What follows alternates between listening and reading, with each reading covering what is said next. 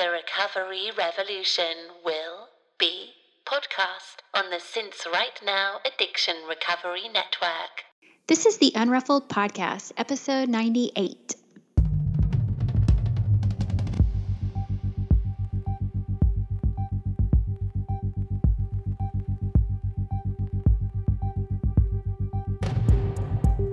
This is a podcast about recovery through creativity. We live an intentional life. We thrive. I am Sandra Primo. And I'm Tammy Salas. And we are the Unruffled.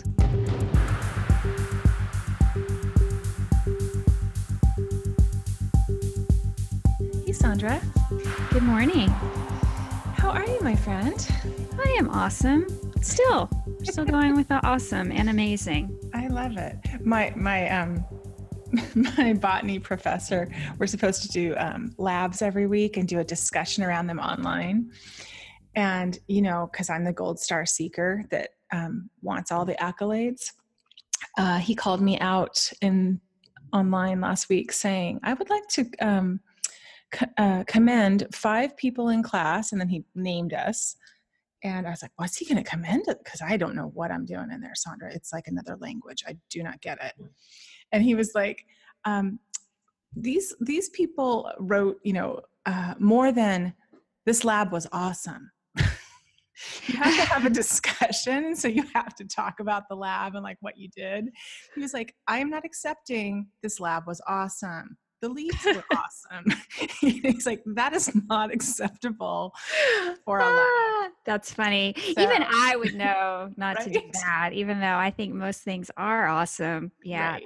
That's hilarious. Right. But I do too. But I was like, oh, that's what I'm getting. Okay, well, I'll take it. I need to take it because I got nothing else going on in that class, Sandra. It's very challenging. So as long as I don't say I'm awesome in botany, I'm going to be fine. I'm going to be fine. But since we've been talking about the weather at the beginning of our podcast, I wanted to share with you something fun. Yeah.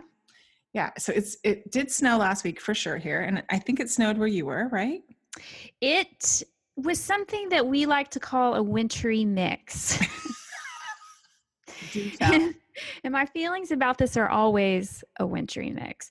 But yeah, so a wintry mix, what that looks like is it's not quite a snowflake and it's not quite sleet. It's kind of some sort of substance that's in between. A wintry mix. I like that. Yeah, I know. Really, it applies for lots of things I've found. In the winter time. I feel like a wintry mix. Yeah, that's a great, right? That's good. That's really good. Oh, well, it is raining buckets here. When I texted you this morning about it raining cats and dogs, I'm like, oh, I feel like I'm 92 when I say that because that's what just older people used to always say when I was growing up. It's raining like cats and dogs. But it rained all night. And I have 3 of my geographic paintings. 1 hung in the house and 2 are in my studio. And 1 is at the back of the garage. Oh. And when I woke up in the middle of the night and it was just pouring, I was like, sometimes the garage floods. Oh no. And so I just went out there to go. Run out there in the middle of the night? No, I should have though. I just ran out there to get the mic for the show and to record with you. And because it was raining so hard, I just didn't want to go out there right when I woke up because it was dark and cold and rainy. But it let up a little bit and I walked in the garage and all I see is water. And I'm like, oh God. And I went to the back of the garage that I had recently cleaned up because of the January cure. So I was very happy with myself. Everything's in plastic buckets back there. But when I get sloppy, I throw clothes to go to the thrift store on the ground. I throw everything back there. It's like my catch-all.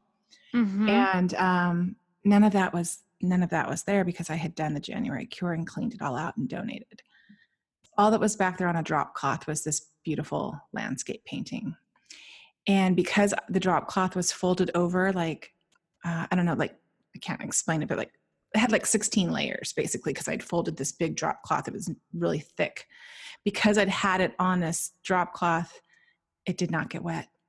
Oh, wow. I caught it just in time because the whole drop cloth was wet and it was coming up to that top layer. And so I removed the painting off of it and moved it somewhere safe. And I was like, okay.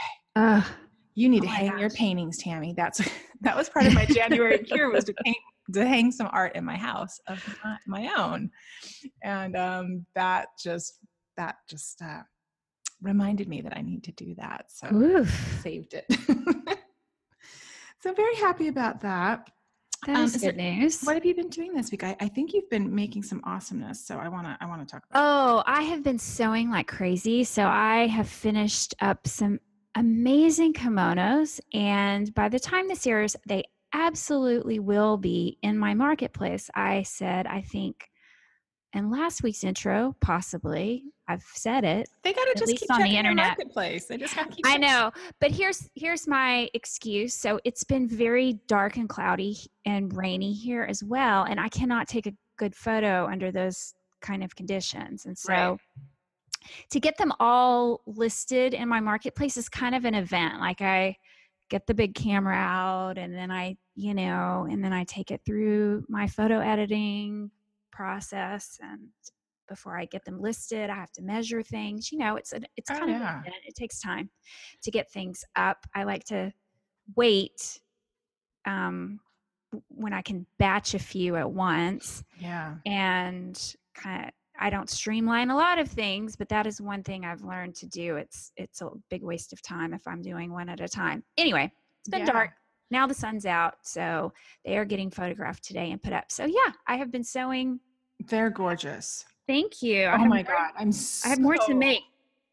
When I saw that one that you showed the back of with the purple and the dragon, and I'm like, yeah, Florence needs to own that from Florence. It's amazing. She needs to wear that. She really does. I need to get some kind of rock star needs to wear one of these, because they are. Well, anybody could be a rock star in one of yours. So true.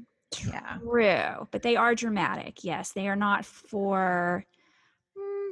I say they aren't really for the wallflower, or for the minimalist or the person who only wears black. Right. They're so cool. Well, I've been doing this style school for the last 5 weeks. I haven't talked about it much because it's a lot about body image and acceptance and body shaming. And there's just a lot of that. And I have some of that I don't talk about publicly. And here I go. But anyhow, taking figure drawing and seeing a live nude model 6 hours a week and taking style school has been really interesting, Sandra. A lot of revelations, a lot of self-acceptance, a lot of different way for me to look at myself and accept myself, which has been really beautiful. But Monday, we were encouraged to, there's different themes and prompts of how you dress for the day. And I didn't leave the house Monday. I was in all black leggings, black yoga shirt. And we got some fun news on Monday, and I got excited and I was like, I'm going to go put on Sandra's kimono right now. And I am just going to wear it for the rest of the day, because today is Monday and I am not leaving the house and my hair is in a ponytail and I'm going to put on my kimono. So I wore it all afternoon. And so I had to submit photos for the day of what I wore. And so I put my arms out and took photographs of the front and of the back of it. And I put it in the Style School Facebook group. The women went mad, Sandra. Really? They went insane. Of course they did. Of course they did. And so I shared your website with them. And I just told them how it makes me feel when I put that on, because prior to quitting drinking, I wore black, gray denim. You didn't want to be seen. I did not want to be seen.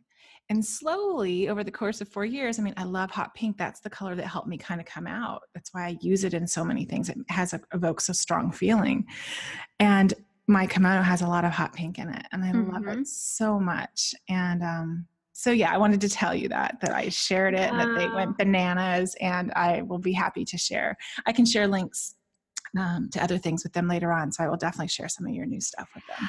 I love that. Thank you for telling me that. That is definitely something that drives me into making these, because I've said it before. I'll say it again. It's a total labor of love. I love doing it. And then I love that. I love the stories afterwards. I love the validation. I love the whole thing. So thank you for telling me, because it's Yeah, I love making them. Well, wearing one even when we were at your women's circle in Austin and just having them on that rack and even just to slip one on, just to try one on, you know what I mean? Even for that minute, if more women could try on your kimonos, I know that you would sell every single one because as soon as you slip it on, it's almost like this, you feel royal, you feel just lovely, you feel, and they're so silky and they feel good if you're a tactile person, they feel good to the touch too. Really good. Well, good. So those are going to be in your marketplace by the time this airs. Yes. And people can just check out Certainly. your marketplace anyway. Yeah. I drop in anytime because I usually try to post on Instagram when I'm adding things, but yeah, please check in any old time. Oh, good. I don't really have much to promote other than my groove class started and I'm super excited. And the ladies that are in there, several are Unruffled listeners, and they are just making and creating and riffing off of my words like I wanted. Like I didn't really tell them they had to make anything in particular. And they're doing it and sharing it under the hashtag Groove with Tammy 2019 on Instagram. If anybody wants to check it out, the ladies are awesome. I'll look. Really, every morning I'm delighted. I'm like, oh, what's going to be there today? I'm so excited. So I'll talk about that later in the month when I want to promote it again for next month. But I just wanted to share the hashtag because it's been really fun. Oh, that is fun. Yeah. Awesome. Oh, so should we talk about our guest for today? Let's do that. Let's do that. So I'll start. Today we have on the podcast Jodi White, and we'll tell you a little bit about Jodi, and then I'll tell you how I met her, even though we talk about it actually in the interview. But Jodi is a Texas native who moved away for 20 years to work in the publishing industry on both coasts. At 40 years old, she finally listened to her Dharma and the advice of her teacher, Guru Singh, and returned to school in order to become a licensed therapist. Today, Jodi has a private practice in Austin where she specializes in addiction and trauma, specifically childhood wounding and love addiction. Yeah, Jodi uses her personal experience with love addiction and sobriety to help others struggling with self-worth issues become reacquainted with the person they were born to be. Jodi is also a certified life coach and a yoga teacher, and her therapist friends call her the Boundary Queen. That's a great nickname. It really is. If you want to learn more about Jodi, she's at jodywhitelpc.com. And we have some links and stuff that she talked about on the show. On her website, you can find them at jodywhitelpc.com, which I just shared. Her Instagram is jodywhitelpc. And she had a great new blog post that she wrote about love addiction that you can find on there too. Right. On her blog, she's starting a new series where she talks about it a lot on the podcast, but basically she rediscovered some old journals where she was really deep in her love addiction. And so she's having, kind of a moment going through all these old journals, and she's blogging about them over on her site. And it's super interesting. Even if this isn't your thing, or for me, like I didn't think it was my thing until I was reading about her descriptions and I started thinking about moments in my history where I did exhibit a lot of these, a lot of the characteristics of a love addict. And so I know that many of us, if, alcohol is our problem, we also have tandem things. Right.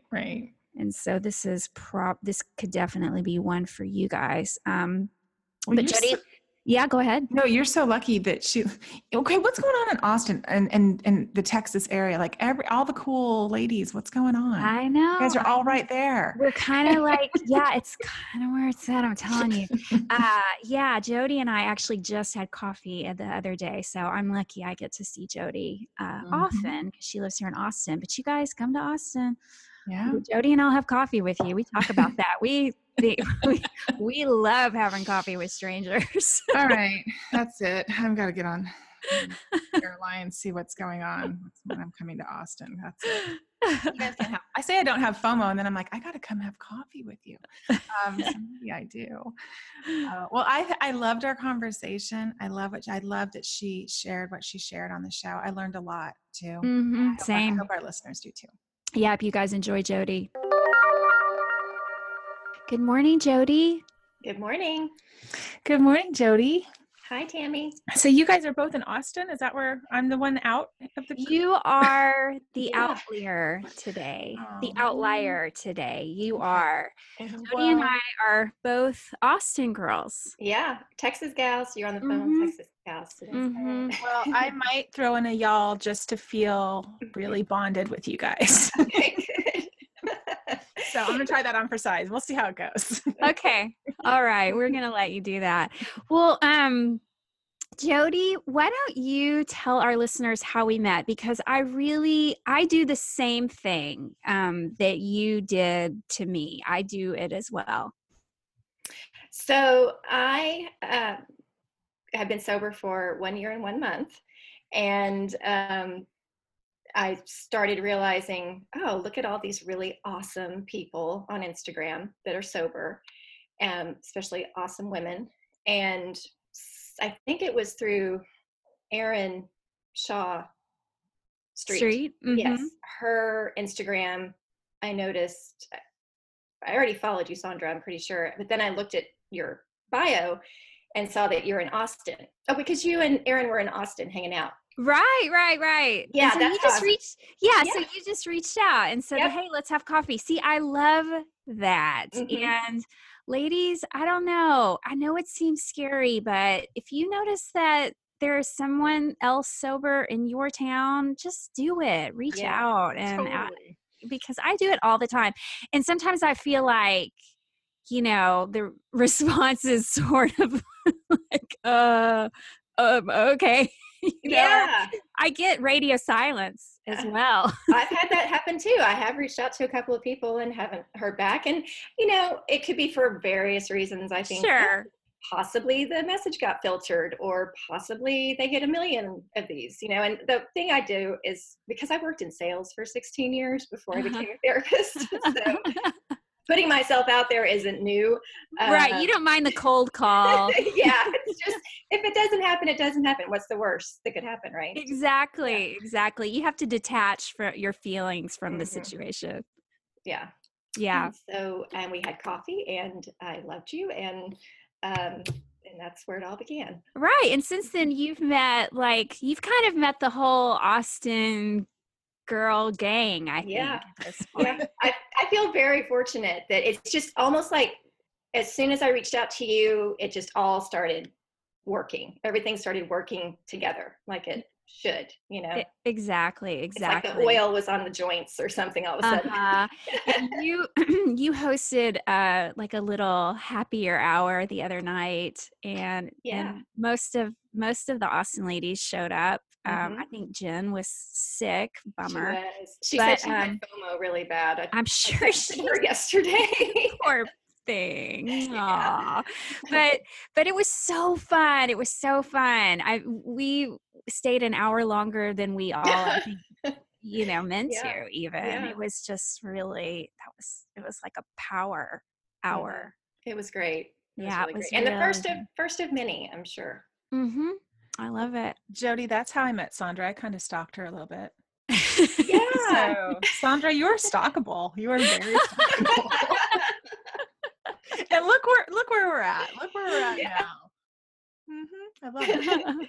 Well, isn't that awesome though, that you can almost see someone's energy? Well, I was just gonna say, I'm glad I'm glad that transfuses through my energy transfuses. Did I just make that word up? Anyway, through social. I like it. Yeah, I like it too. I hope that I did make it up.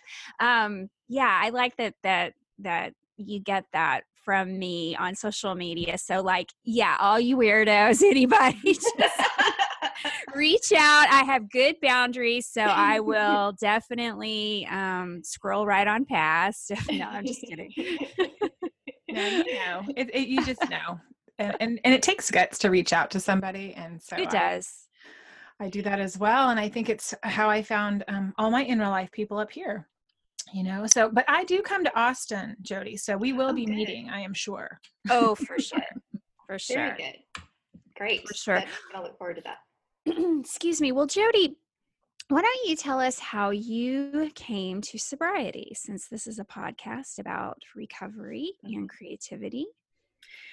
So, my drinking, for the longest time, I thought, wow, I really have a drinking problem. Combined with that was a string of really bad relationships that started way back in high school.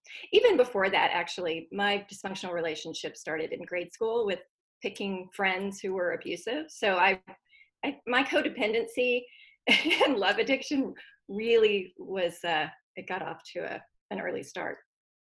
But when I was in my 30s is when my drinking really got worse. I was living in New York City and working in the magazine publishing business, and in and out of co-addicted relationships and just very painful situations. And I would use alcohol to medicate that pain.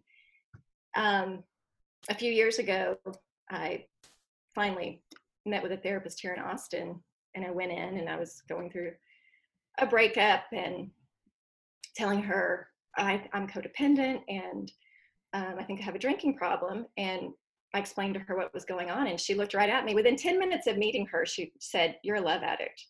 And I said, "No, I don't know what that is, but that's not true. I'm codependent. I have a drinking problem. Love addiction sounds horrible." Don't you love how we all can just really diagnose ourselves? Thank you very much. Yes. And at that point, I was a licensed therapist, so I knew best for myself. Right. But she said, no. And she broke it down for me, what love addiction is. And she described pretty much every relationship I'd ever been in. She said, "I bet this is what happens." And she explained it to me. And I said, "Holy, yes. How did you know that?" She said, "I bet anything, if we work on your love addiction, you're not going to want to drink the way that you have historically been drinking." And we worked on the love addiction, and she was right. I didn't feel the need to self-medicate with alcohol, but I still had alcohol in my life. And so when I would drink, even though it wasn't daily and even though it wasn't necessarily two extremes, it was unpredictable. I could have a glass or I might have a bottle. And I would have that shame. Even with a glass of wine, I would feel shame around drinking. And I finally put together that this reminds me of all those years that I stayed in these relationships, pain and shame. It was too closely related to that. And so I quit drinking because, first of all, I could, and I'm turning 50 this year. And so last year I thought, I don't want to turn 60 and still be feeling this way and still have something in my life, because I know that happens because I work with clients as a therapist who struggle with addiction. And, I've had clients come in their 60s, 50s and say, "I knew I had a problem in my 40s. I wish I would have quit then." And so I just said, you know what, I have to do this for myself. I have to quit drinking and get it out of my life. And it has been a game changer for me. Right, because you could just see your future right there, kind of through your clients. Yeah. And it seems so simple too when you break it down that way. It's like, this is making me feel shame or guilt or misery. Why am I doing it? Yeah. I kept saying, I'm a smart woman. Why am I doing something that's not good for me? But it's so ingrained. I mean, I started drinking when I was 14. Mm-hmm. Yeah, you can't outthink it. That's for sure. You How old can't are you now? rationalize it. I'm turning 50 this year. Okay. Sorry. I Yeah. just want to make sure I knew that. Okay. Yeah, she and I are both turning 50. I love it. Mm-hmm. It's exciting. I'm excited. It kind of is. It kind of is exciting. I have to say, I kind of dreaded 49. I will be honest, a little more. But turning 50s just seems like a big party to Yeah. me. Yeah. And to me, I was thinking about this a while back, but I was thinking about sobriety and how I look at sobriety. Um, it's almost like, when you're in grade school and junior high and you look at the high schoolers and especially the seniors and you think, wow, they got it, like I Right. can't wait to be that. That's so cool. And then you get to be a senior in high school and it's just this feeling of I went through all that stuff and here I am and my whole life is ahead of me. And Right. that's how I look at sobriety. It's like I feel like I'm a senior in high school again. I feel like my whole life is in front of me. It's like this awesome feeling of I went through all that stuff and here I am. Yes, that is an amazing analogy. That's perfect. You're right. That's exactly what it feels like. And combined with, getting older too. You're right. It Mhm. just feels kind of like, wow, what's next? That's what exactly. I mean, because everything, it's like little doors, big doors, everything's opening up. And clarity is the word that always comes to mind for me. It's just, there's just clarity. Mm-hmm. And instead of moving forward in a cloud, Mm-hmm. there's a light shining on everything now. Well, going back to the love addiction, can you give our listeners like a good definition of that and sort of like tell us how you may know if that's your thing? So a simplified definition of love addiction is that it's an addiction to being loved. Um, so it really comes from, it's rooted in codependency. Right. And codependency, a simplified definition of that, is an addiction to being needed. So, if with love addiction, it's, for me, it was a pattern of getting into relationships with avoidant partners, meaning the way it would come about for me is I would be doing just fine. I would be feeling strong. And then someone would come along who seemed like a great partner, come on really strong, say all the right things. I would stay really centered initially. And then as soon as I would say, okay, I'm going to give this a go, that avoidant partner would say, never mind, and start behaving differently and not being as quote unquote into me. And it triggered my love addiction that something has happened. I've done something wrong because this person loved me. This person was into me. And so I did something wrong. So now I need to prove how lovable I am to keep this person interested in me. And it's an unconscious, it's a push-pull. And, I can look back and see that that's what I was feeling is I did something wrong. This person loved me so much and now they're acting different. And it can be so subtle. It can just be suddenly not calling back or texting back or not as available. And that feeling of I've done something wrong. I have to fix this. It's me. I'm damaged. I must not be good enough. That's really what it came down to is I'm not good enough anymore. Somehow this person has changed his mind. And I would stay in this and constantly work so hard to try to fix it and eventually give up. Eventually I would in the relationship and 99% of the time the avoidant will come back. That's how it becomes push-pull. They'll come back and it's usually when the addict is feeling better and feeling centered. So they're a part of the essential part, I guess. The avoidant partner part is essential to define love addiction. Now it was for me. Okay. As I've studied this, I'm realizing there are different types of love addicts and different types of codependents. You can really whittle it down. And so for me, I can be avoidant, but the majority of the time I'm the addict. So like historically, when I would be with someone who was available, consistently available, I would feel so uncomfortable that I would become avoidant because intimacy was historically so uncomfortable for me. And that's really what it is. It's, the love addict wants to feel loved. They're on this constant search for what's called unconditional positive regard, which is it's what a child is supposed to get from their primary caregiver. A child should be launched into the world feeling okay with themselves, him or herself. And it just, the majority of the time, doesn't happen that way. There are a lot of us walking around that didn't get unconditional positive regard on a consistent basis. And it doesn't mean that you have to come from an abusive or neglectful household. Right. Your parents could be perfectly great, but you still are going to need therapy. Yeah, exactly. And, one of the terms that we use today a lot more often is the highly sensitive child, highly sensitive person. And so as a child, if you're highly sensitive, your perspective of something that might be completely okay could be seen as damaging or something to the child. Oh, right. Because at that point, sometimes no one can meet those needs. That's right. Yeah. Yeah. So there's no cookie cutter way, because I've had clients who come in and clearly are dealing with love addiction. And when I talk to them about it, and when I usually assign Pia Melody's book, Facing Love Addiction, and they'll read it and say, no, this isn't me, because I had a great childhood and my mother was completely available. And it's like, it doesn't sometimes it's not so obvious, Right. If there was like maybe multiple siblings or something. That's right. That's right.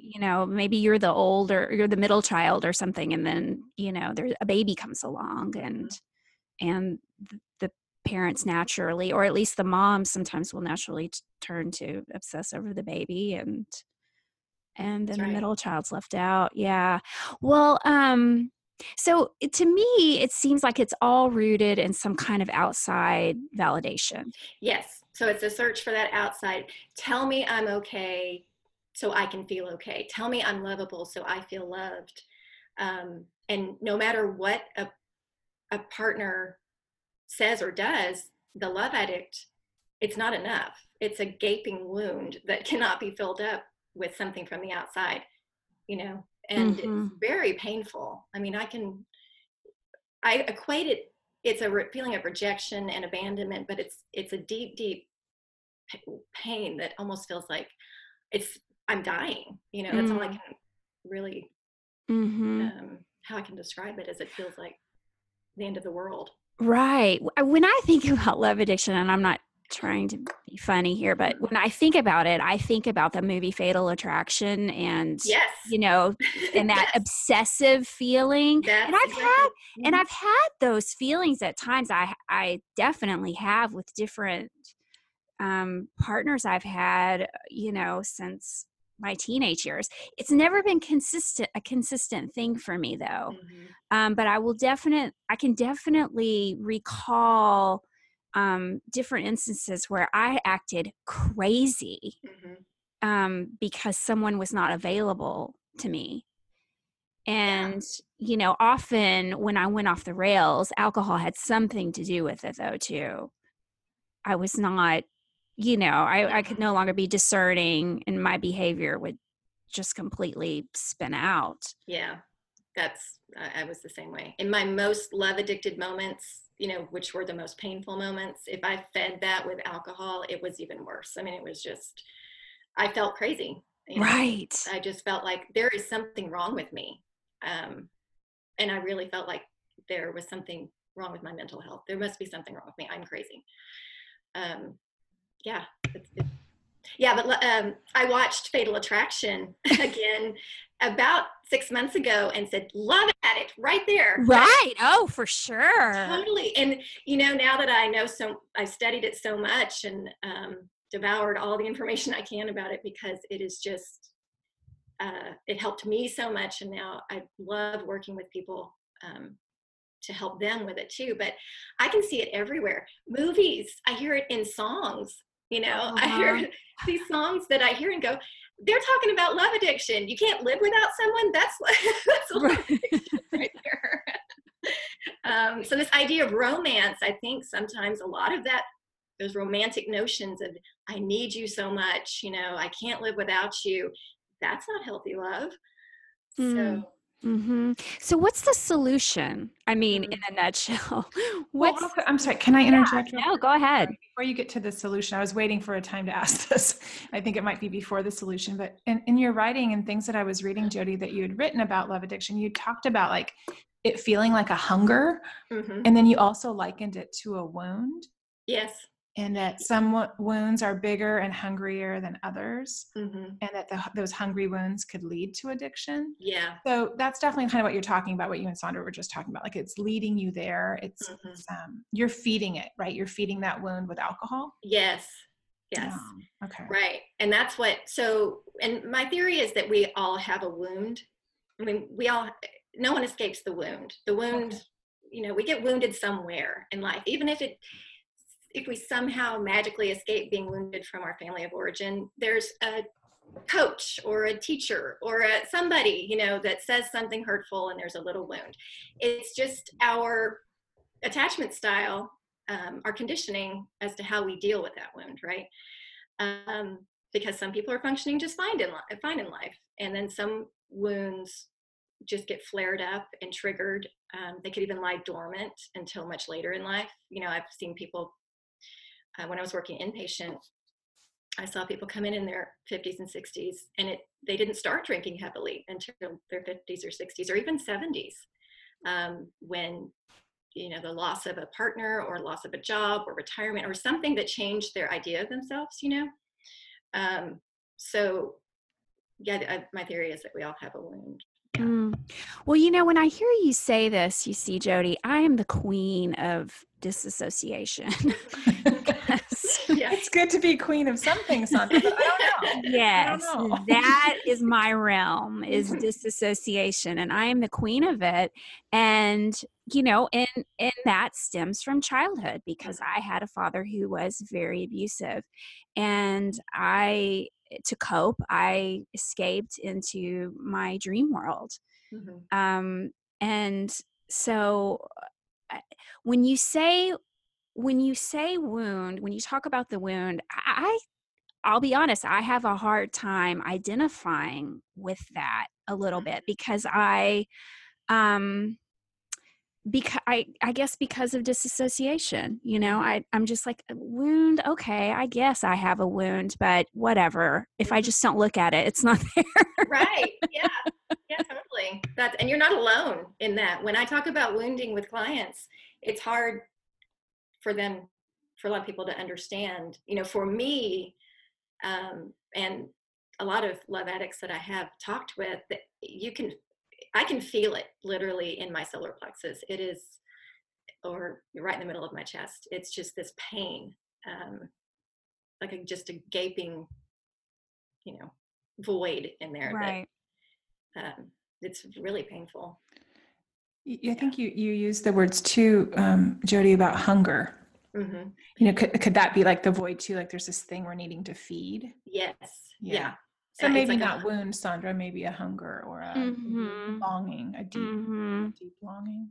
Yeah. Right. And definitely there are times when I feel like there's this insatiable hole that I can't fill with, I'll go from thing to thing now. And, it used to be alcohol that I would use to fill that. And sometimes now it's anymore. Right. Sometimes now it's, I don't know, almond butter or whatever. Chocolate for me. Yeah. Yeah. Or all just kind of indulging in all these other things that we still have our addictive behaviors with. Right. Busyness. That's one for me. Oh, yes. More seriously. Yeah. Definitely busyness. Yes. I'm a 3 on the Enneagram, so I'm an achiever. And it's just, I'm really big on to-do lists and doing all the things on that list and then having more. And so that's my thing that I'm working on now, is just being okay with being, being still, because I think that this busyness was a part of my life. Even growing up, I was very much an achiever. It was, do all the things so that I can be loved and be, valuable. And so it's a constant, I'm a work in progress for sure.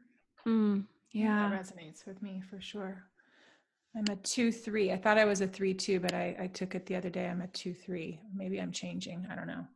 Yeah. But that resonates with me of just trying to get it all done, because if there's this imaginary gold star at the end Yes. that I'm going to get awarded. And if not imaginary, I buy gold stars and keep them in my desk drawer now because I need them. Yeah. But now I give them to myself. I don't wait. I'm trying not to let others have to give me those gold stars. So it's like a visual reminder when I open my desk drawer that like I can give them to myself. Like I had a great day. Well, that's a healthier way, I think, of dealing with that. That's my shift. That's what I've been trying to do for the last 3 or 4 years. Is just that the gold star is for me, but I forget, because I have a good forgetter. But when I open my desk drawer, I'm reminded when I'm working in the morning and setting about the day, and I understand this list making and this achieving. That's another insatiable hole, trying to fill it up, hoping that you're going to get this outside validation. So that part of it resonates with me for sure, Jodi. Yeah. Mm-hmm. Yeah. Yeah. Okay. So let's then talk about what is the solution that you suggest, like maybe to your clients, or some things that you've done yourself to address love addiction. So it's a lot of self-worth work. It's breaking down, and it depends on where, let's just say, I'll talk about my experience, how I worked on this. Because everyone's different. It depends on where they are in their life, and are they in a relationship currently, and are they just getting out of one. But the therapist that I worked with a few years ago, I had been in a string of relationships with avoidance that lasted a couple of months, and had just gotten into a relationship with someone who is currently my partner. So I feel very fortunate that I was able to work on this with him. But he was showing signs of avoidance, and it triggered me. And because of, I was just right there ready with the wound, my reaction was really over the top. And it just shifted the dynamic in our relationship. And when I went to my therapist, and she said, what I want to see you do is take 90 days away from this relationship. And I want to work on this with you without the interference of the relationship. And so I took 90 days, no contact from my partner. And it was probably one of the hardest things I've ever had to do, because I was feeling addicted to him. So it was setting that boundary that I had to do it for myself. I think that was probably the hardest part, is that the reason I'm doing this is for me, not for the relationship, because I was so used to doing everything for the relationship in my life. It was all about whatever I did, it was for the relationship, so that the relationship would be healthy or good or feel good or look good, or so that I would feel loved. And to take that time for myself and have zero contact was the most important part of the healing that I did.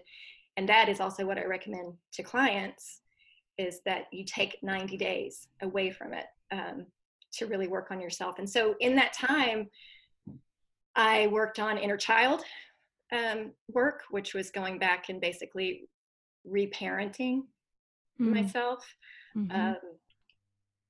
It's going over, my therapist and I did a long list of traumas in my life, even perceived traumas, things that I remember from childhood that weren't necessarily about family of origin. Even they were things that happened at school, then things that happened in my teens, things that happened in my 20s, just things that what they were things that were traumatic to me and were attached to shame, because shame's a big part of this. And don't you remember those like a snapshot, so Yeah. clearly, a snapshot in your brain? I mean, just you saying that brought up one. Can I talk about one of those for me real quick? It has nothing to do with my parents. Yeah, I of was course. in 5th grade, and it was St. Patrick's Day, and I had forgotten. But I was so proud of my outfit that day. I wore this ridiculous floor length handmade dress. It was like pastel blue lace that someone had made me because I was a flower girl in a wedding. Oh, And it was just, I mean, taffeta underneath. I don't know. I was so excited about wearing this dress to school, though, but had completely forgotten it was St. Patrick's Day. Of course, my mom never remembered about stuff like that. Not her fault. She was busy. So I got to school, and my teacher pinned a, a, a clover onto my chest. So, here you go. You forgot that it was St. Patrick's Day. Here's a clover. She pinned a little paper clover. She pinned to my chest, so that, I wouldn't get pinched. And I must have actually been in 4th grade, because some kids, I was coming out to go to recess, and some older kids came behind me and came out really fast and pinched me so hard and like yelled something, and I think just making fun of me and my outfits. And I remember feeling so shameful, like the tears just immediately poured out. And it wasn't just, that the pinch hurt, because it did kind of hurt, but, just the shame and humiliation around the whole thing. I will never forget that. Yeah. Stuff like that. That's exactly what goes on the list. I mean, it is like a snapshot, as clear as like a Polaroid snapshot in my brain. Mm-hmm. Well, you know what that brought up for me, Sandra, is that the first thing I thought when you said that teacher pinned that on you, I was like, that's going to ruin her outfit. It's kind of ruin what she's going for here. Paper, clover. Well, she was looking out. I know she was looking out for me, though. But I still got pinched, and it's awful. It's awful. Hey, Unruffled listeners. Just popping in mid-show to remind you about our Patreon fundraising campaign. To date, we have produced over a year's worth of content and have over 250,000 downloads. We can hardly believe it. If you like what you've been hearing, you can be a patron of the show for as much as you'd like, even if it's just $1 an episode. To donate, please go to www.patreon.com/The Unruffled Podcast. Thank you for your continued support of the show. Now back to it. Well, we were talking about, the achiever and how busyness and how that probably started early in life. And me as the achiever was, I need to do all the things. I need to be the cheerleader. I need to be the straight A student. I need to be doing all the stuff. And 4th grade, 5th grade, one of my memories that was on my list of things, of shame items, was when I was in 5th grade. I was voted to be the lead in the school play, which was called The Beautiful Princess. And so I was the beautiful princess, and I was so excited. No pressure there. Yeah, no kidding. But it was supposedly the class voted for me, but I believe that the teacher just assigned it to me. And I was excited for about 30 seconds until, in my memory, all of my girlfriends stopped speaking to me. And so, because they were mad at me that you were the beautiful princess. I was the beautiful princess, and Jodi thinks she's so special, and la la la. And so, early memories of, it's like, don't be too big and shiny, because there's going to be connection. And so I learned early on, whenever I got something or something exciting happened, I would downplay it all the time, because I have memories of girlfriends, friends, best friends, just disconnecting from me when something like that would happen. And so that was on my list of things, is that I did something wrong because I was chosen to be the lead in this play, that my belief was that I did something wrong, So, and that's what a lot of the shame is. And that is the definition of shame. As Brene Brown says, the belief is that there's something wrong with me. I'm right. It's not your actions, or there's something inherently wrong. Right. And so that was one of the items on my long list of things that I had, like you said, snapshots of, that I associate with this really yucky feeling. like your St. Patrick's Day memory. So Right. yeah, Right. and they add up. Those things add up, and you can look at them as an adult and say, "Wow, why was that such a big deal?" But when you're a kid, and especially when you're a small child, you're egocentric. You're supposed to be egocentric. So everything is about you. And if someone is responding negatively towards you, then the belief is it's because there's something wrong with me, or I've caused this issue somehow. Mm-hmm. And I So can see how this work would be powerful because, for instance, my example, if I kneel down and talk to that little girl that got mm, pinched, I would tell her, you didn't do anything wrong. You wore a fabulous dress. It was St. Patrick's Day. You forgot. Oh well, you mhm. didn't. You didn't do anything wrong. Yeah, If it was Chloe, if it was your daughter, that's Right. exactly what you would say to Chloe. yeah. Yeah. And some of us don't have, let's use your example, Sandra. Some of us handle those situations so differently. Like some would internalize that and not share feelings with anybody, just carry on. And then some might go home to an environment which doesn't nurture vulnerability and be met with, feedback that's negative. Or so we all learn differently, to how we handle that. How to cope. Yeah.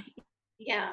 So I'm not sure if you felt safe going home and saying, this is what happened today. And if you were met with, it's not you, it's them, because that's really important. It's not about you. To learn that at an early age, this is not about you, this is about them, because that's something that children, um, you know, even adults sometimes I have to do. tell my kids that all the time. Yeah. I really do. And I mean, and it's not like I've always told them that since birth, but it's definitely something that I've learned just, working through recovery is yes, what other people think about you is none of your business. It is not you, it is them.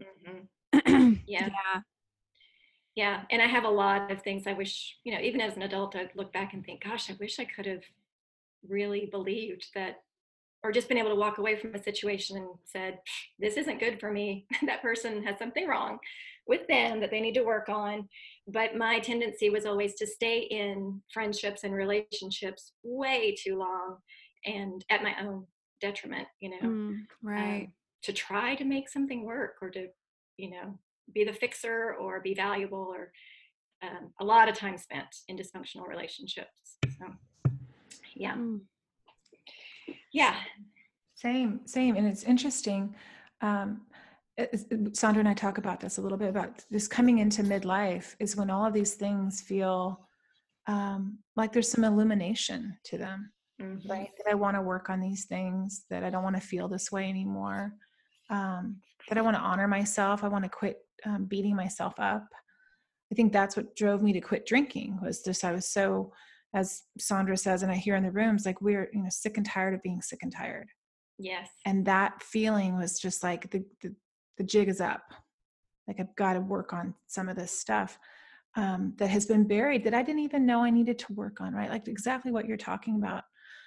Childhood traumas with big T's and little Mm-hmm. T's, like they've made me who I am in a way, they're part Right. of me. Right.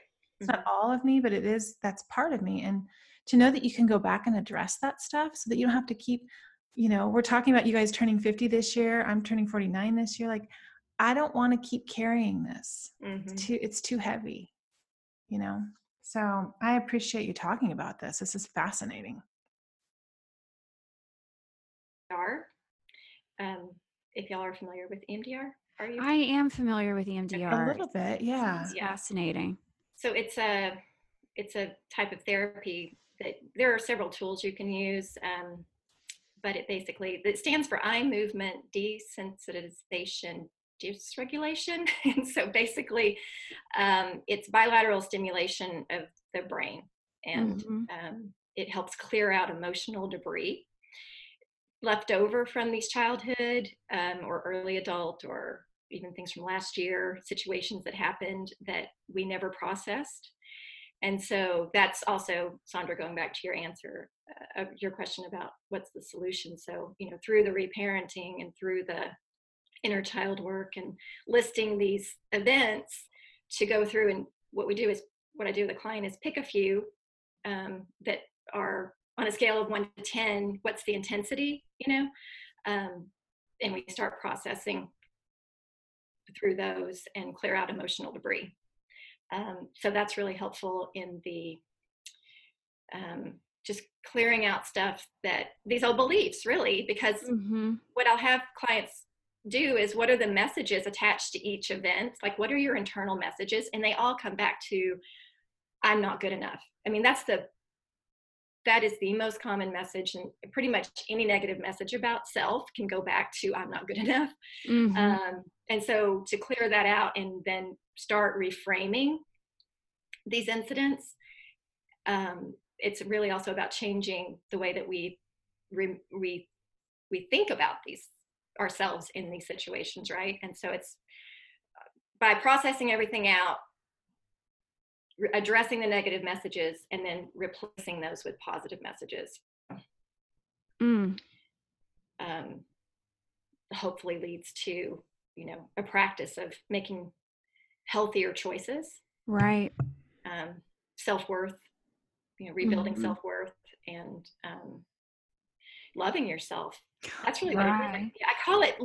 What I call it is living internally, because as a love addict, I spent so much time living externally, and it's my hula hoop. That's what I call it, my hula hoop. And everything inside my hula hoop is mine. It's my values, my beliefs, my thoughts, my actions, my motives. That's all my stuff. Nobody else's stuff is in my hula hoop. And everybody else has a hula hoop too. And as long as we're all living in our hula hoops, we could probably all be pretty healthy. Right. But I lived trying to get in other people's hula hoop and, trying to prove myself. Let me show you how much you need me. Let me show you how lovable I am. And when you're living in someone else's hula hoop, or when you're not paying attention to your own, you're just wobbly. You're not sturdy. You're not standing on your foundation. And you can't thrive like that. And so that's what a lot of it is. I call it the hula hoop method, really, is getting in touch with who you are. What are your values? What are your beliefs? Who are you, really? Who are you separate from what you want other people to think you are? Right. If you take away all of your titles, then who are you? Yeah. Because we all have this amazing stuff. We do. It's all inside there. We just either never knew about it or we've forgotten about it.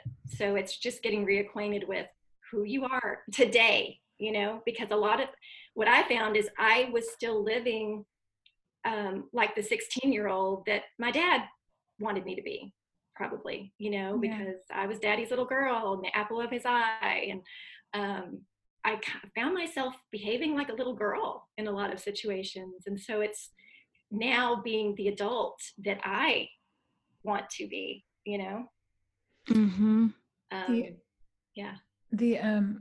I've been doing some work, and so it's interesting. I wanted to just back up a tiny bit to what you were saying about EMDR, and I know that you are a therapist. It's interesting in recovery to me, like the slow progression of things I'm willing to open myself up to try. So I initially just stopped drinking and tried to hike it out, and adjust my diet, and then eventually I found the rooms and did the 12 steps.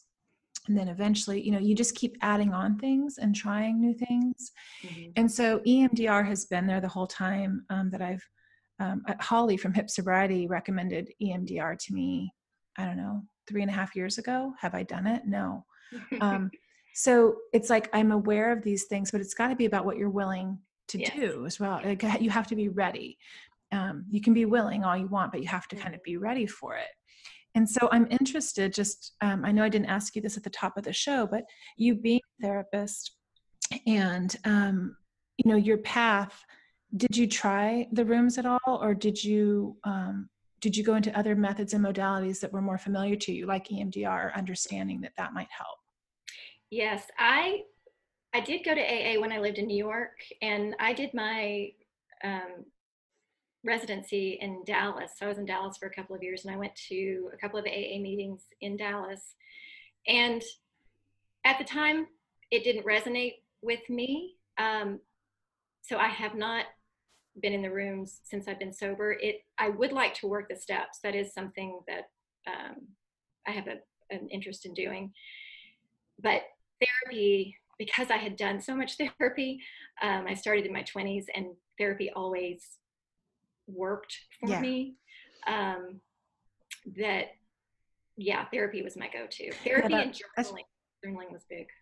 And what was? I'm sorry. Journaling. Oh, journaling. Yeah. Well, I wondered because that's in your wheelhouse. So I was just curious. I thought I would ask because that would be where you would go, I would think, is to go there. Which I was going to, I see Sandra has a question. I was going to kind of, I hope this is okay to ask it, Sandra. Yeah, go ahead. But, we know that you have a connection to Guru Singh, and we wondered if you could tell us more about that and maybe share with our listeners.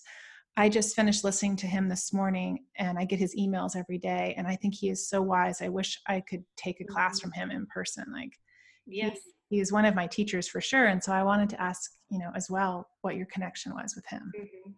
So I lived in Los Angeles in the 90s. I was there for about 7 years before I moved to New York City.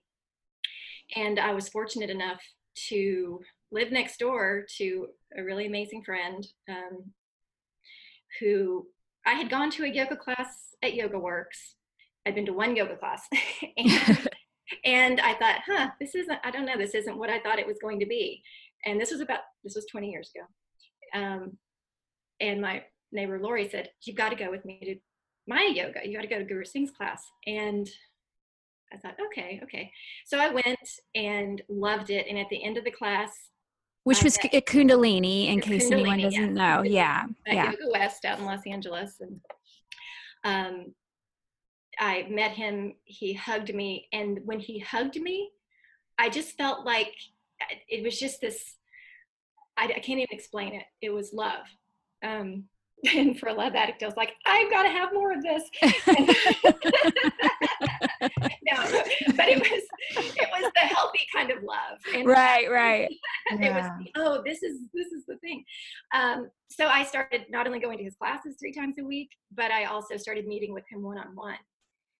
So I was in therapy and seeing Guru Singh. And the first session that I had with him, I went in, I was feeling depressed. I was working in the magazine publishing industry, working in ad sales. And I told him how I was feeling and what I was going through. He looked right at me and he said, Jodi, he said, you're depressed because you're not following your Dharma. And I said, what do you mean? What is that? Ooh. And he said, you are told. You were told. I was seriously schooled this day. And he said, you are meant to be a helper. And he said, and until you do this, you will continue to be depressed. Wow. And so I listened to him because I enrolled in Chinese medicine school. And I thought, well, then I'm just going to go be an acupuncturist because that's the achiever in me. I'm going to go for the gold here. And that was hard.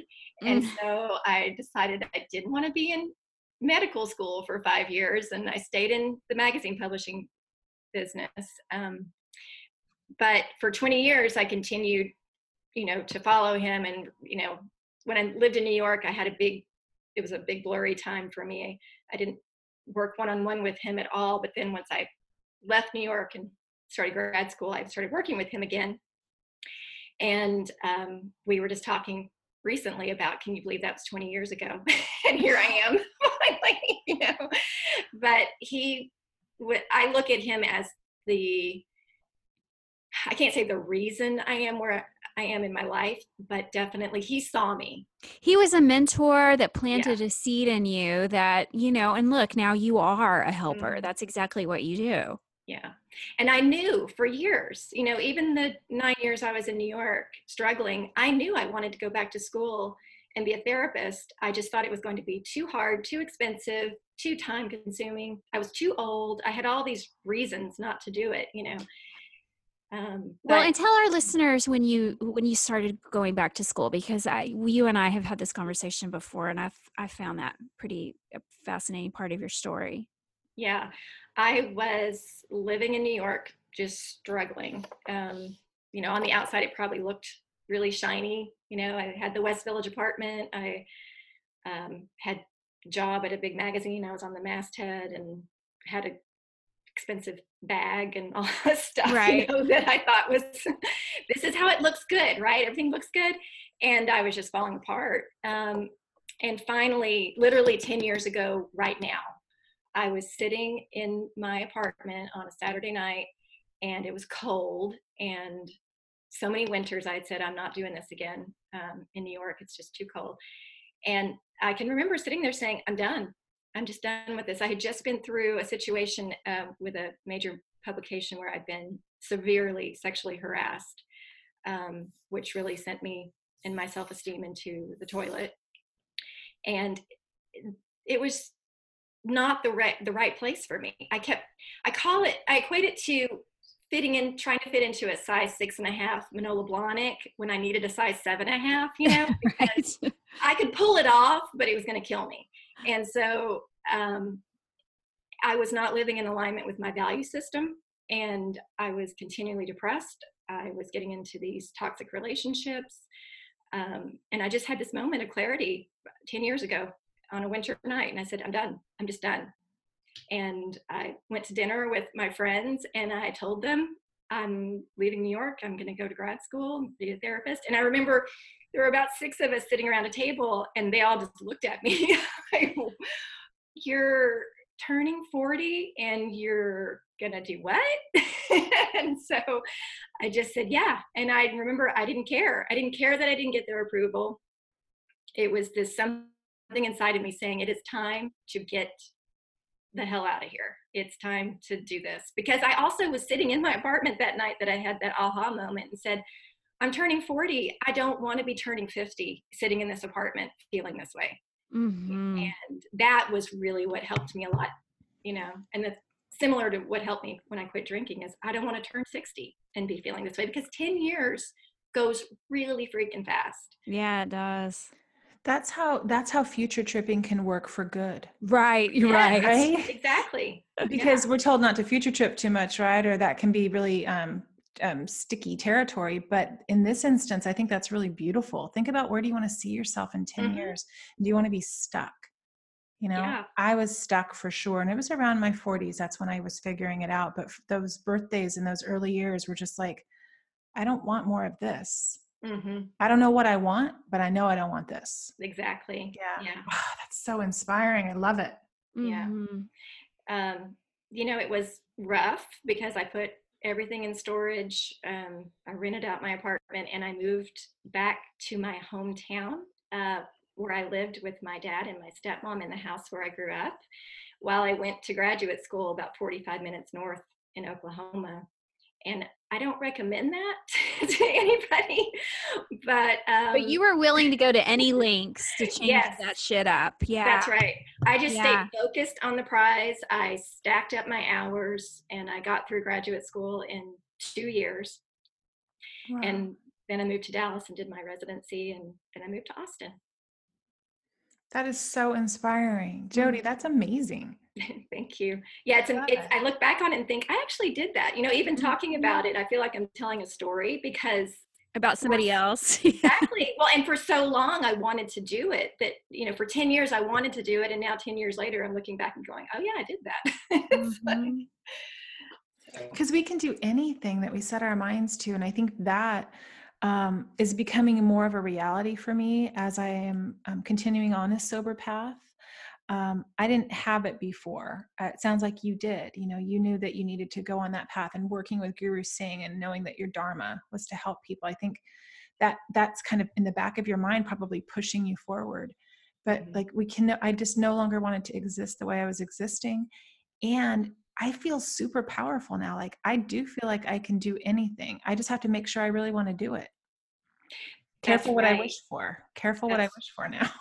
That's right. Exactly. Yeah. That's What right. are you willing to, what are you willing to put time and energy Mm-hmm. towards? Yeah. It's as opposed to just saying, oh yeah, I want that. I want that. I want that. But what are you willing to put energy towards? What are you willing to give up so that you can put energy towards something Right. that you want? Yeah. Those are all really important questions. Mm-hmm. Yeah. And it's not easy. And that's one thing, that I need to stress is that there were several times I thought about quitting school and going back to New York and just going back to the magazine business, because at least it was what I knew, and I could, it was scary. It was uncertain and it was scary, but I just had to stay focused on, I can do this. I can get through this. Yeah. Yeah. Well, Jodi, why don't you tell us then, if somebody is looking to, address love addictions, say, for instance, what's the difference between a therapist and a coach? If they're like looking to hire someone maybe, or looking to work with someone? So, yeah, this is a good question, and I want to find a fair way to answer it, because I'm also a certified coach. The thing is, I think I had this fantasy of coaching through love addiction, like being able to work with people while they're in their 90 days off, which means that people would need to be willing to take that 90 days off, which is challenging in itself. Because I think if I had had someone like a coach, I had a therapist during my 90 days, but if I had a coach, someone who I could actually could give me more, what do I want to say, structure through that time, maybe. Set goals, maybe? Is Yeah, it something to do with exactly. goals? Okay. Yeah, goals, and maybe more daily check-ins and homework kind of thing, because the first couple of months of that 90 days were really hard. I had a calendar on my refrigerator that I would mark days, because it was just so, my obsessive thinking was so in gear, that the first 2 months were just really hard. So my idea originally was I'd like to be a coach through those 90 days for love addiction. But the thing is, when you're working on this old stuff, the therapy part is so important, and you need to work with a licensed therapist who's trained to do this with you. That's the thing. Right. Because this is some very painful stuff, and it is a very vulnerable time. And to work with a therapist who has the tools to take you there to those times and those memories, and know what to do once you're there to work with you. Yeah, because, especially for people like me that are great at disassociation. I mean, there's a reason why that door is closed, like, I don't know if I want to reopen it. Yeah. And you may not need to, that's the thing too, is that everyone's different. So there are clients who come in and they will tell me initially there's stuff that I don't want to talk about. Okay. And that's okay. And then as time goes on, what I find eventually will think, but you have comfort and have rapport with this person, with a therapist, before you're ready to open up and go. I would trust the person that is going to be there with you and know what to do with you and all of this stuff once you open that door. And that you trust not to judge you. That's one of the things that I find as a client in therapy, is that I still have fear of being judged. And a good therapist, a good licensed professional is not going to judge you, not even going to have a thought of judgment, because, for someone to come in and talk about their biggest shames, I mean, that's huge. And it's really important work. So it's important, I don't know if that answers your question about coaching. It does. I can see how both things, like, I mean, I can see the benefits of each right. Professional, and, it may be even worth, having one and then doing the other. Maybe once I could see how if somebody worked through all the emotional stuff and then they're ready Yes, right. to go forward. Right. And that's it. I think is that with coaching, there's a readiness that needs to okay, I'm ready to do this. I'm ready. I've done the work. I've done the emotional stuff. I'm ready to do the surface stuff now. The exercises more than the emotional part of it. Right. As a therapist, we can't because they're so we can't work together. It's like everybody has a different time and level of readiness, and as a therapist, that's not for me to judge, where they are in their process, because everybody is different. Every single person is different and unique. So I think when you hit on that about trust, I mean, it's interesting. I've been in therapy 10, 11 years with my husband. And for 7 of those years, I didn't tell the whole truth because I didn't trust the process. It wasn't that I didn't trust my therapist, because I think I did. I didn't trust myself. Right. So that's the other part of like, if you're going to go do this work, right? I don't advise waiting 7 years till you tell your therapist that you have a drinking problem, because she's probably going like, yeah, I kind of figured that out along the way, probably. But it was so slow moving.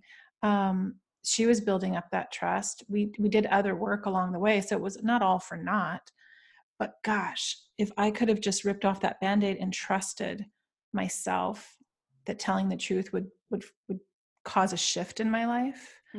But I also know that it happens the way that it happens too. I accept that. But now it's like, I'm eager to do work. I'm eager to tell more of the truth. I'm eager to jump in and be coachable, right? When you're coachable or teachable, so much good can happen. But if you're not, the resistance is going to just keep you stuck. Yeah. Well, and imagine that 7 years when you weren't sharing that information there was shame attached to it, Totally. And so, we speak our shame and it dissipates. It's kind of like for the most part, as soon as we put it out there in a safe place, we can be vulnerable with our shame. It really can dissipate, and it's freedom. Yeah. We hold on to something because we think it's really shameful, and then we talk to someone who we can trust and we put it out there, and it's like, oh wow, it feels so much better. And after you do it, I mean, I am continuously surprised at what comes out of my mouth now when I just admit to all the time, to strangers, to people I haven't seen in years. I mean, I just saw someone I knew from my past, and I mean, I just like blurted out, oh yeah, I haven't had a drink in 4.5 years, and just like, right. I mean, it just comes right out of my mouth now. It's part of you. You're more comfortable because it's just the shame has dissipated.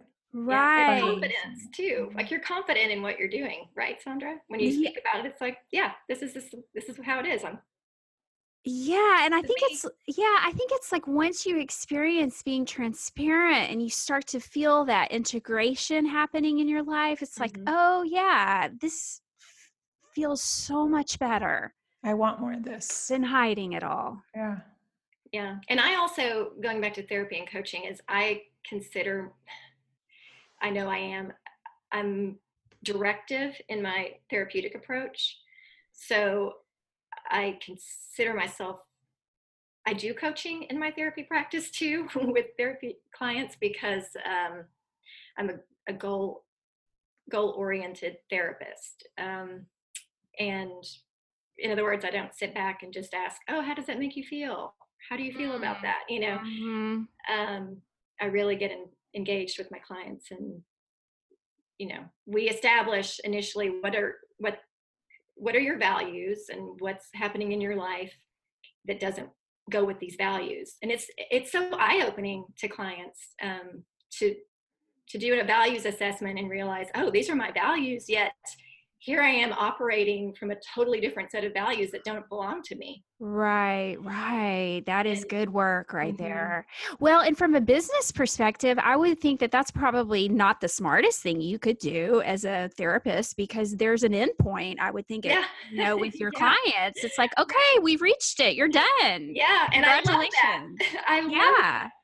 And, but I don't advertise much, and I get most of my clients are referrals from other clients. And so it works. Yeah, you're doing it right. Yeah.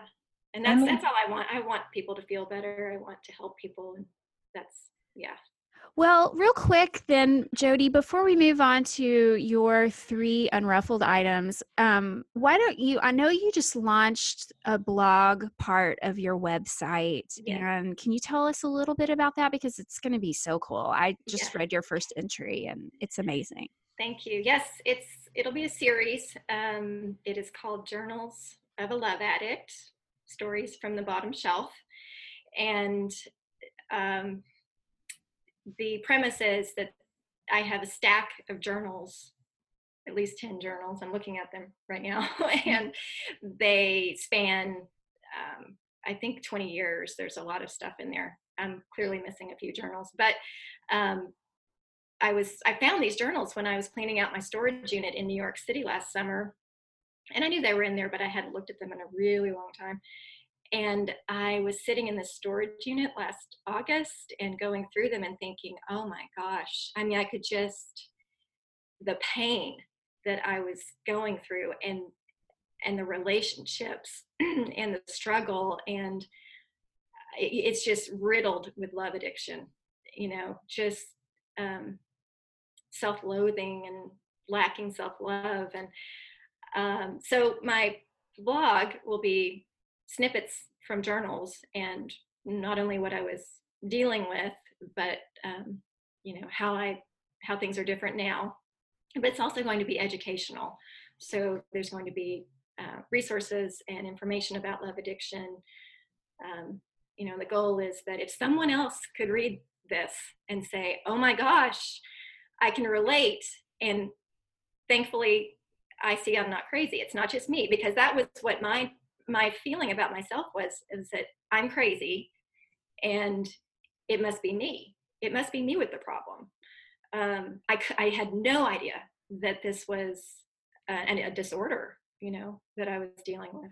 Right, but now that you're healthier, you can Mhm. see it with those eyes for Yes. sure. Now, I would think though that some of that vulnerability has to be kind of like cringeworthy, like, oh my God, I cannot tell anybody that I actually thought that and wrote it down. Yeah, it's interesting. I found that there are periods where I didn't write. For example, I got married.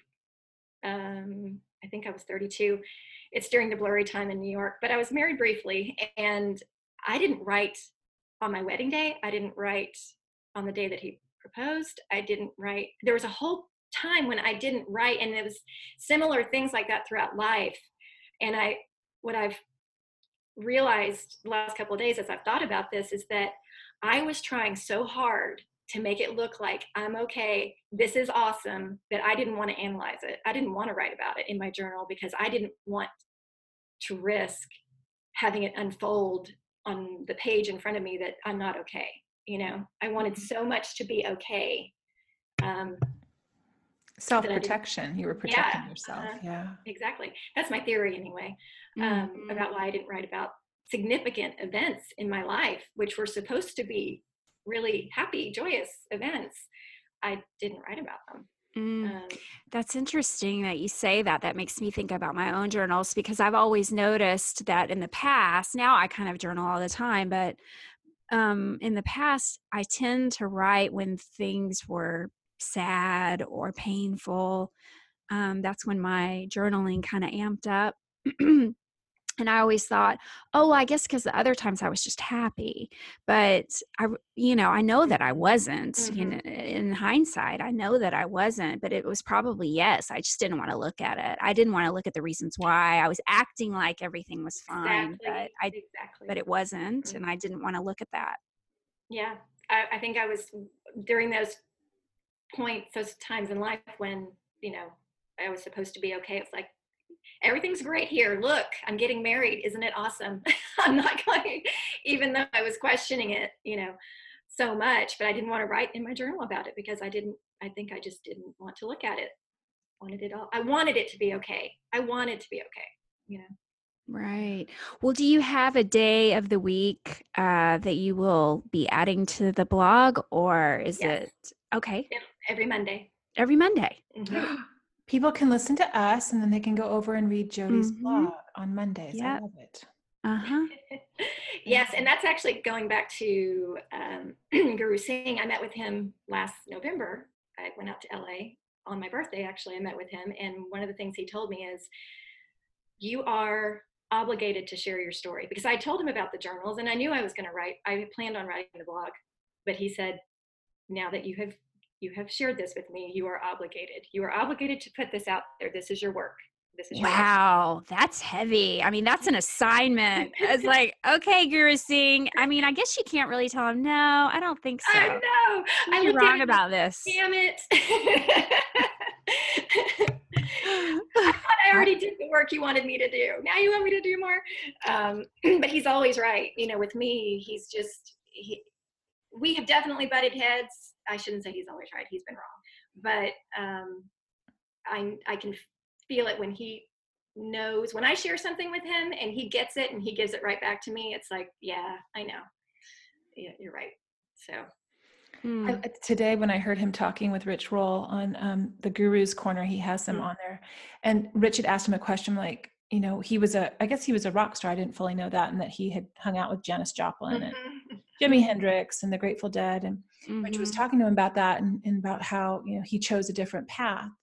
And Guru Singh corrected him. And he said, I did not choose a different path. It wasn't a choice. It was just what had to be done. Like, it wasn't like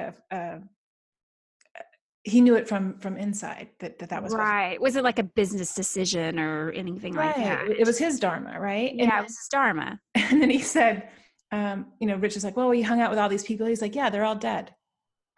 So it was just like, yeah, my path is different. And it just maybe when I was listening to him in the car this morning and knowing I was going to chat with you, and I don't know, there's something so magical about the way he speaks and the way he delivers information in such a loving, open way.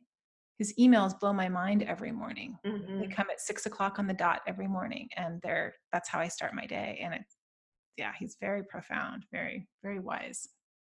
Yeah. And part of what's in my journals too is I have a lot of notes from classes that I took back then in the 90s. Oh, that's cool.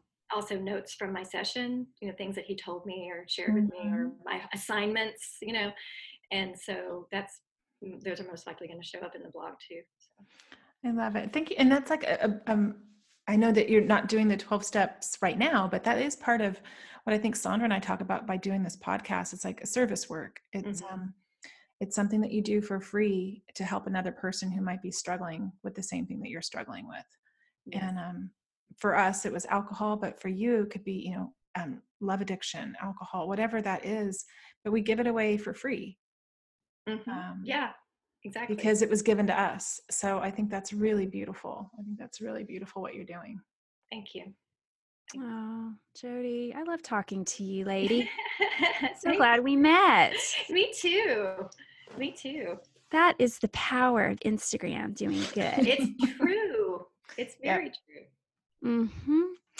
Well, Jodi, this is the part of our show where we're going to let you share in this instance, 3 things from your Unruffled Toolbox. These are things that can either be creative, like writing, or things that help you in your recovery from whatever you're recovering from. Do you have 3 items to share with our listeners? Yes. So baking is something that I have a newfound love for in the last year. I love baking. I love reading recipes, planning ahead, baking. I love being in the kitchen and putting things together. I'm gluten-free, and so is my boyfriend. And so experimenting with recipes and making them gluten-free and seeing how they turn out is also something that I find very creative. And I have big goals for things like that, I love that. Well, I have to tell you about this. I made this gluten-free Italian lemon almond cake a couple of weeks ago, and it was delicious. So there's one I found it on Pinterest. Yeah. Okay. Yeah. Yeah. And my goal is to make a pie, a gluten-free pie with a really awesome gluten-free crust, which with is a crust. Yeah. hard to find. So right, to make it flaky and good. Mhm. Well, one more question. Do you watch the Great British Baking Show? No, but I keep hearing about it. You should watch it. It's really fun. It's a fun show. Yeah. Okay. Yeah. Okay. My husband, he can get really amped up during his work day, and he says that's like it's just his coming down, like it's so meditative to him. Oh, Mark, I love him. I love your husband. That's what I know. That's what someone else told me, is that I can't remember who told me this now, but whoever told me about the show is that it's just a positive light in what's going, It really is. in what's going on in today's world. There's the British Baking Show that's, shows you that it's not so bad. Right. Just throw some flour on it. It's going to be okay. There's another tool. Or almond flour in your case. Yeah. It's great. Okay. What's your number 2? Okay. Writing. And these are I shouldn't put them in any sort of order, but writing. This is, the blog is obviously part of that, but I've been writing much more over the last year since I quit drinking. And, part of the reason I had so much good information in my journals is because I've always written. And I found writing again. I did Laura McCowan's The Bigger Yes a year ago. Mm-hmm. And through that, she asks a lot of questions, because to me, I'd already been through my bigger yes. I left New York. I went to grad school. I became a therapist. That's my bigger yes. But I found that no, writing is actually underneath all of this. I started writing when I was in second grade. I sat down and wrote a story, and then I had a book that I was writing in third grade, and then I was on the school newspaper all through high school, and I was the editor of the high school newspaper, and I had a column in our hometown newspaper. And my whole trajectory was I was going to be a journalist. And then I remember the moment when I changed my direction was when I toured the writer's room at our local newspaper, because I hadn't been down in this basement yet. And I'd always dropped off my article upstairs, and I think someone said, "Hey, you should come down and meet the writers." And I went down in this basement. It was dark, windowless. There were middle-aged men scattered around the room. It reeked of cigarettes and stale coffee. And I looked at them and thought, oh no, no. I want to live in New York or Chicago, or I want to live in a big city, and I'm going to have to make money. And I don't know about, maybe people don't make money, and I don't want to be in a dark, dank room. And so that's where I started to veer off my Dharma highway, I think, because I majored in advertising, and I got into ad sales. I got into the ad sales side of the magazine instead of the writing side of the magazine business. Which looked more glamorous maybe on the outside. Exactly. And so that is where I can almost pinpoint the moment where I said, okay, maybe this isn't going to work. The writing isn't going to work. And I went for, I got off my values. I started going towards operating from a different value system, and I regretted it for all throughout my ad sales career. I wished I would have stuck with journalism. And so getting back in touch with that is what here I am again. I'm doing it. So I love it. That's a good one. Okay. What's your number 3? Yoga. Yoga is something that I started.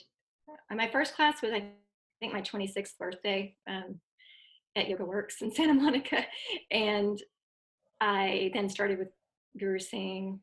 And when I moved to New York, I studied with Alan Finger, who brought Ishta Yoga to America, and I got my teaching certification with him. And I never taught, but there was always something in the yogic philosophy and teachings that I gravitated towards. And so when I was in New York, once all the turmoil started and the self-medicating, I really just, my yoga practice suffered. I mean, it just was non-existent. And, you know, I know now that that was also something that was missing. I didn't have a foundation, and yoga was part of my foundation. So not only was I not working with Guru Singh when I was in New York, and I wasn't doing yoga, and I was operating off my value system. So it's no wonder things were just falling apart. So now yoga, I'm realizing that has to be a part of my life, you know, because right. It's your kind of non-negotiable thing. Yeah. Yeah. Oh, so good. So good, Jodi. Will you tell our listeners where they can find you? We will put your website in our show notes too, but why don't you tell our listeners where they can find you? And do you only see clients physically? I see clients, yes. Okay, so you don't do any sort of. So not yet. Now, Okay. last year I did do my first live workshop, which is called the hula hoop method, and I'm planning on doing that again this year. So that there will be more to come on that, and so there will be more opportunities to work with me outside of Texas. Right, got it. I'll be doing some online workshops. Yes. Okay. Yeah.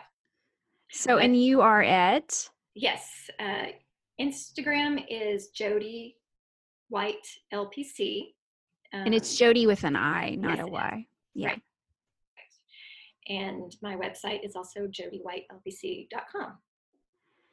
Jodi, it was so nice to chat with you and hear your story today. Thank you so much. Thank you. You're welcome. I can't wait to meet you. I can't wait to meet you too. Sandra, we got to get planning on that. Oh yeah, I know. I'm ready for another flight apparently, so. Okay, good. Yeah. Let's work this out. This is the year of flying for Tammy. Yeah. Well, you know, Becky Vollmer is going to be here. Oh, right. Right? And so Tammy, maybe. Well, she's staying the night at my house a couple nights in March because she's coming out here to Oakland. Okay. Yeah. It'll just depend on my school schedule, but I'm game for coming back to Austin. You guys got all that good queso and taco and we got the cheese sauce. Women got the cheese. Got the yeah, that's what I called it. The spicy cheese dip. Some more of that. I was schooled on that. It's queso. I'm never going to get that wrong again. Well, I look forward to meeting you, Jodi, and thank you. I think our listeners are going to absolutely just love this episode. So thank you so much. I agree. Thank you. Thank you both. Thank y'all. Thank you. Y'all, there it is. Y'all. There it is. I love y'all. Okay. Bye, guys. Bye. Bye.